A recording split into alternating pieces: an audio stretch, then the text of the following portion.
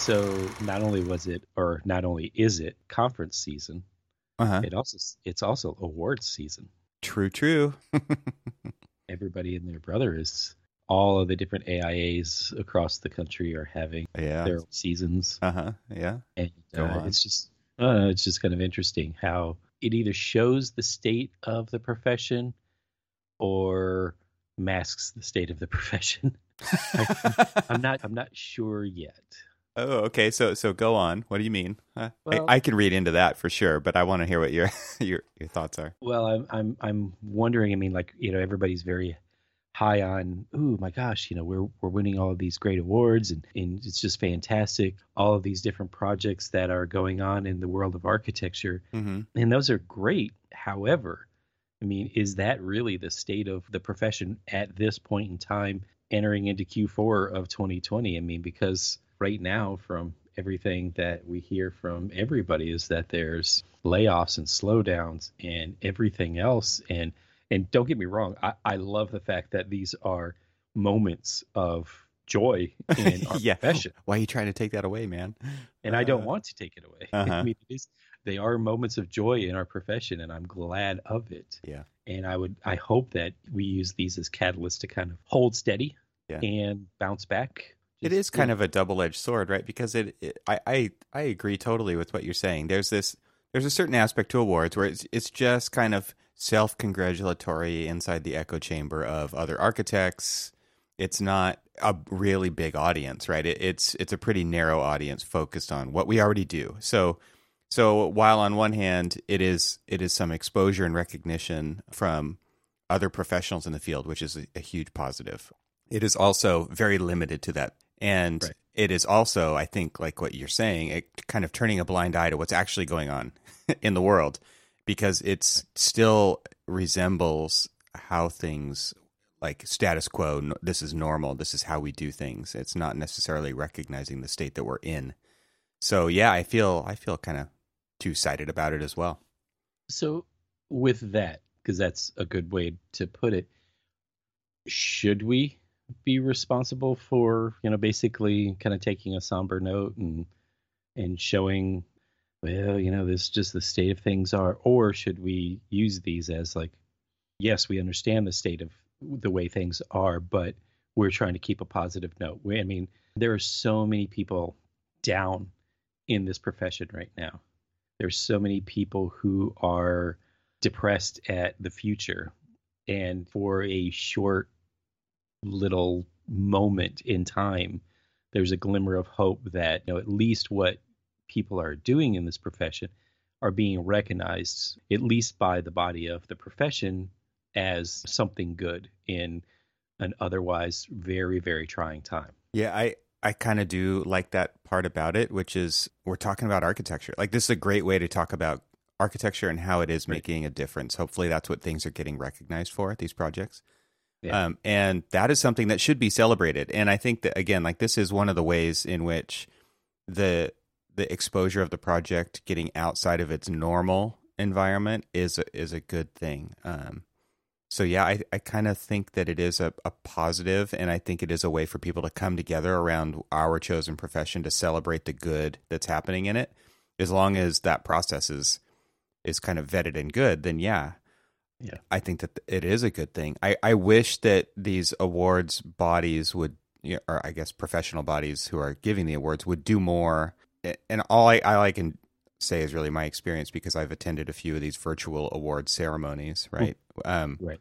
We kind of briefly attended one the other night, and it's like a slideshow with music, and it's like, okay, this is the next part of the agenda. We will cover it in 5 minutes, and then we'll move on to the next part of the agenda. And there's not really like a discourse about architecture. There's not really a real celebration about architecture. It's kind of like, and now we will announce the awards and good night.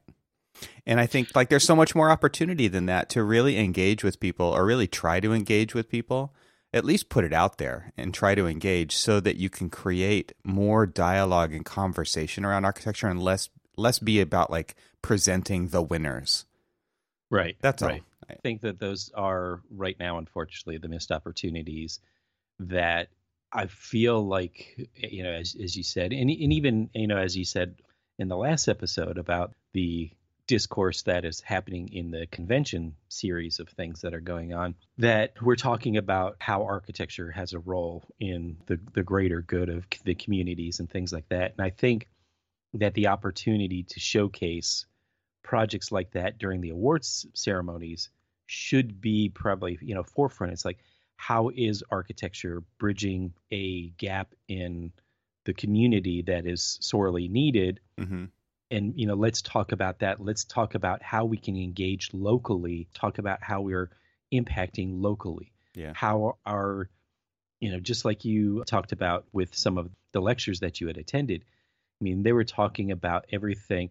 And these are, global architects talking about how they are engaging in their particular firm in a local fashion. And right now, I mean, we do need to somewhat step back from our kind of global face, global foot forward. We need to step back and say, okay, how are we taking care of our local community? I mean, we live in, let's just say, Baltimore, Maryland. How is Air St. Gross, taking care of Baltimore, Maryland, and showcasing things like that? Because the great thing about, between the recording that we did last week and in this one, we had our one firm meeting, which is basically pulls together our Baltimore office, our DC office, and our Arizona office, and we talk about the state of what's going on in our profession as well as the state of what's going on in our firm.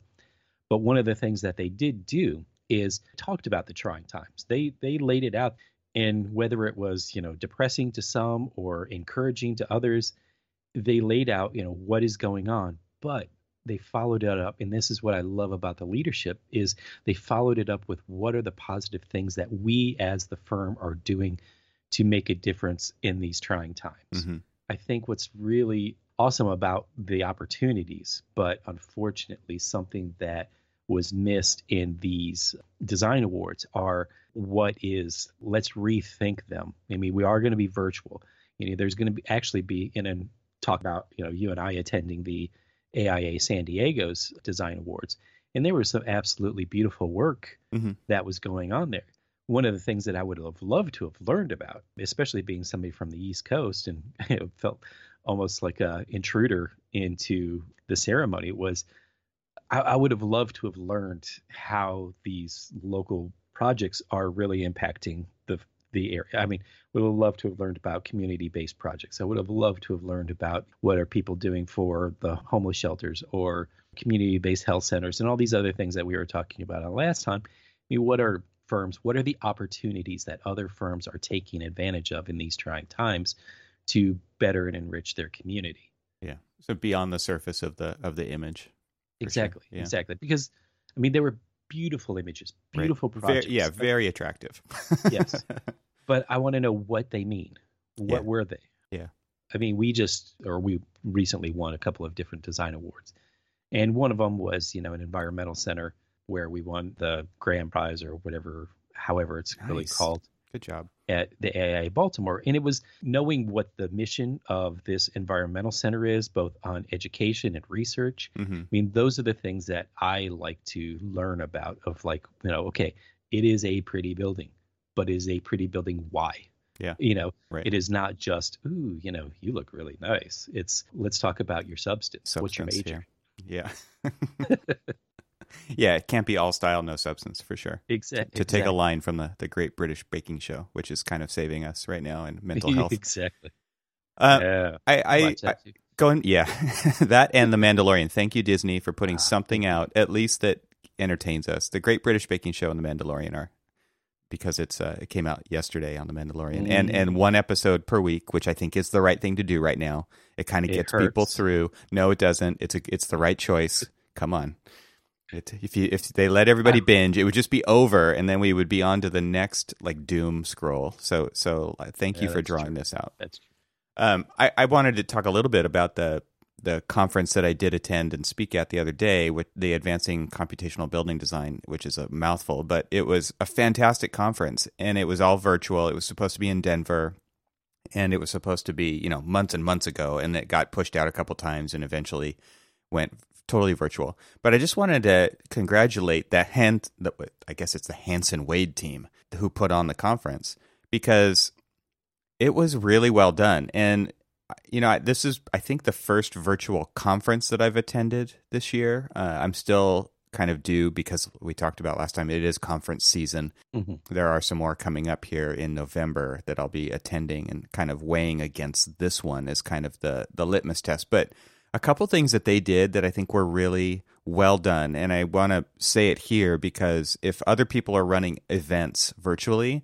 you could probably take some of these ideas for your playbook, because I thought they were pretty well done, which was that, obviously there was the presentations, and all of the speakers did a really good job of staying on time, which was fantastic. I will say that, people who are doing these presentations are not getting interrupted. They're presenting from their hardware, so they know it really well.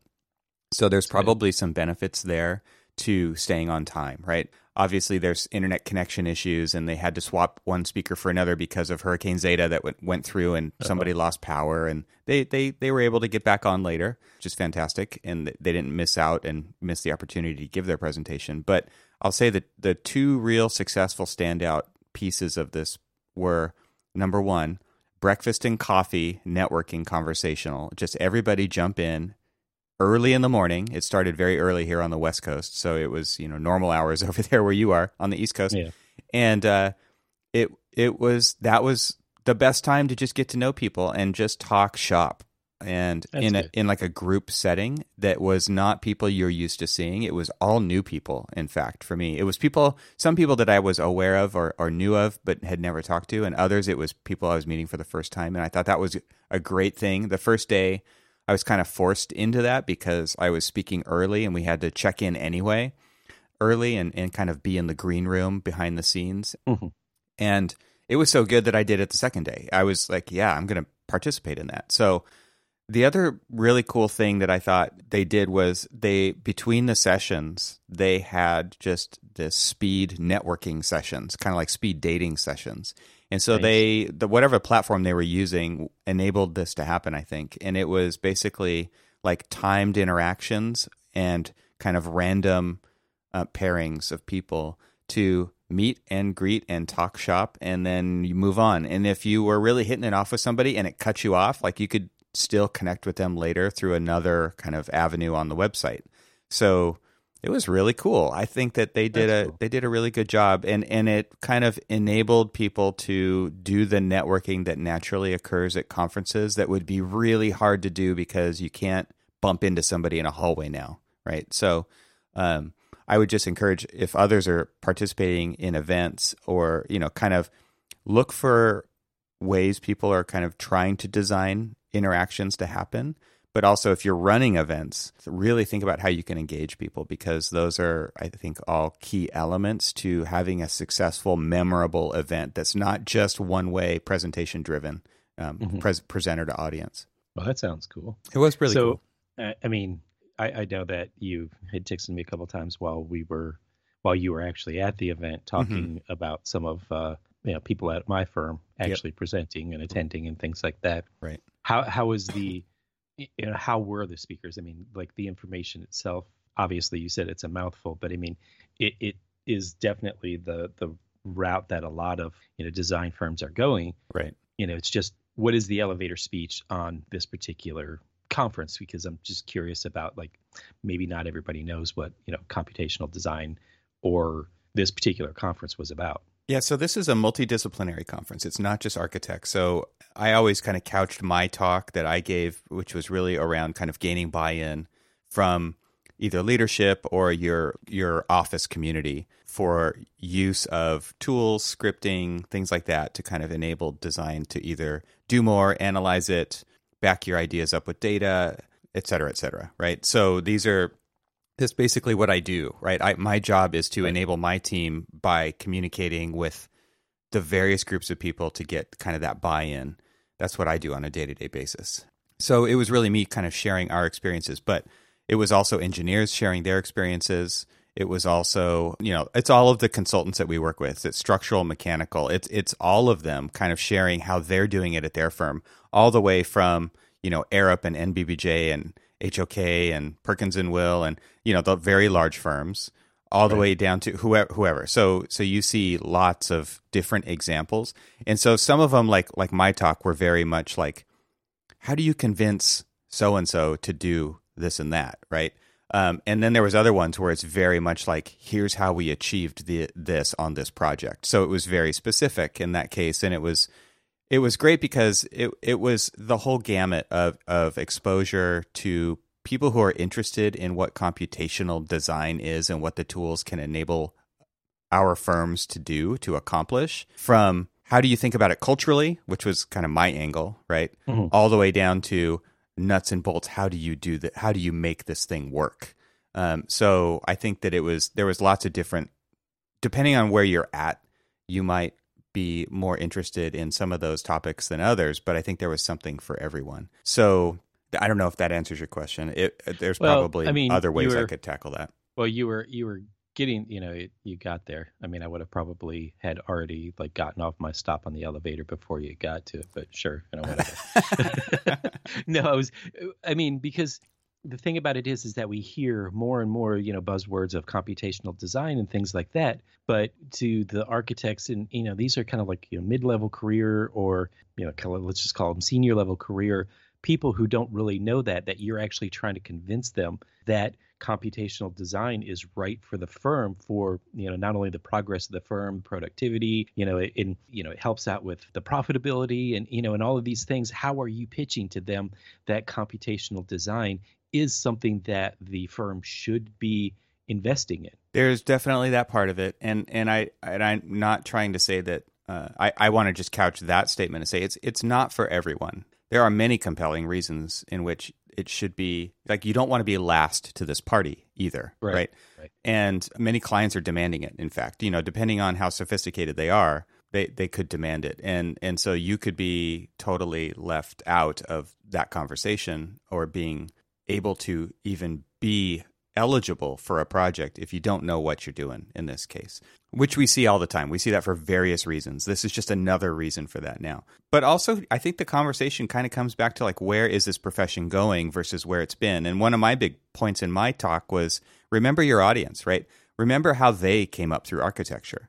One of my very last point was something kind of silly that I haven't seen anybody else do, but I've done it, which is like, you've designed this algorithm that produces this beautiful geometry, print it out, 3D print it out, and give it to somebody to hold it, because that's the language they speak, and they will make a connection, like, oh, that's what you're talking about, and that's like, they want to see stuff like that. They're the ones who walk around your office and pick up models and look at them, turn them around and look through the windows, because that's how they were trained to do it. The other thing that I pointed out was, like, think of your scripts as trace paper. Like, they are the modern version of trace paper. Are you going to throw them away? Probably, right? When the project's over. Like, they don't have to live forever. They don't have to be applicable to every project. Think of them as the modern version of trace paper. And I saw a lot of people nodding their head like, oh, that's a good way to present it and talk about it, because I think a lot of times we think of this kind of investment in scripting to kind of do a proof of concept. And that's got to show value for how many X number of years now? No, like, it doesn't. Like, they're so easy to put. Do you put that kind of requirement on what people put on piece of trace? No, you don't, right? It's the same thing. So there's ways to kind of draw these analogies to how people grew up in this who are now leading our firms, so that they understand better what's actually going on.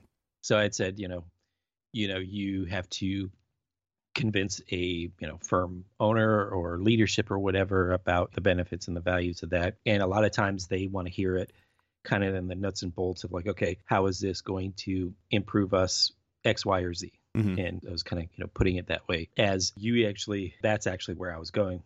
What you just said was exactly what I was hoping to hear, is that it's not just productivity and profitability and all of these other things of streamlining and making some of these more adventurous designs feasible and actual, printing it out and saying, yes, we can actually do this. I mean, a lot of times people limit themselves on what they've always known is the limitations of materials. And so being able to, like, show them, quantify, and prove to them that, this material can do a lot more, or, maybe this material added with that material can actually do something better, that you get, some amazing, and I think about that, blanking on the actual project name, but it was by Lake Flato, and it was a park shelter and it's made out of concrete. Oh, yeah, the thin shell concrete. Yeah, Yeah, the thin shell concrete. It's kind of a I know what you're talking about. It's kind of a flower looking. Yeah, and how many people would have been able to think about? I mean, they may have been able to sketch something like that, but then, as you said, it would have probably just been crumbled up and tossed away, or pinned up on your board. It's like, oh, I really would have loved to have done this project. But then to be able to like go through the effort of quantifying that you actually can do that project made that project happen. Exactly. Yeah, I mean, even from like a structural analysis standpoint, the thinness of the shell, where does the rebar need to go? How are we going to do those gaps in between the petals so that they don't even touch structurally? There's so many kind of analytical kind of a angle you could take on that. But then also, like, you're probably not going to make that again. And I wonder how many variations of that script they went through to come up with that final design that are never going to see the light of day again. And so to me, it is very much analogous to the process that we grew up with, which was like, how many rolls of trace are you going to go through on this project? Now it's the digital version of that, except it's with scripting, or it could be with custom coding. It can be with lots and lots of digital study models, right? And they're not, don't treat them as precious, and really kind of getting leadership to understand that it doesn't need to be considered precious. Now there are going to be some tools that you develop that are going to have tons of room for growth. They're going to have legs under them, and you're going to be able to apply something to every project because it was a repeatable thing that you automated. But in many cases, you're not, and that's okay. You're going to have lots of different kinds of examples like that. As you can tell, from me stumbling around, that I don't know nearly. I mean, I know the buzzwords. I've heard things here and there throughout the argument, but I don't know squat about this, and that's why I'm just trying to like pull more and more out of you, just so I can kind of understand, because I see the opportunities, I see the things, and I walk past people's desks in our office, and I see what they're doing, and obviously their knowledge is beyond mine when it comes to these kind of like scripts that they're running to do all of this stuff. But it's now let's marry up my knowledge, my understanding of the way things are currently now, and your knowledge of the way things can be, and let's see where we can take it. Mm-hmm. Absolutely. And you are not walking by people's desks right now. Well, no, I am not. Well, if you want to learn more about this kind of stuff, definitely listen to my other show. We talk about this kind of stuff all the time. That's a great place to kind of get exposure to these ideas and even the people who are behind the scenes making these amazing tools. So if you just search for TRXL Troxel in your podcast player, or if you go over to Gable Media, you can look at the shows. That's GABL Media without the E at the end of Gable. And so gablemedia.com, you'll see Archispeak there as well. And that's where you can listen to my other show, where we really do deep dives into people who make these tools, or who are the kind of foundational thinkers in that space of our profession. So check it out. Oh, and I will also say, because it's been award season, and that's where we started this conversation, the last project that I worked on has been winning some awards. I'm pretty excited. It's bringing me back to architecture. It's pretty awesome. Just found out that my first project at Air St. Gross won a design award in St. Louis. So awesome. I am happy as well. See, coast to coast, we're pulling it together here, keeping this profession afloat. One project. Like butter and toast.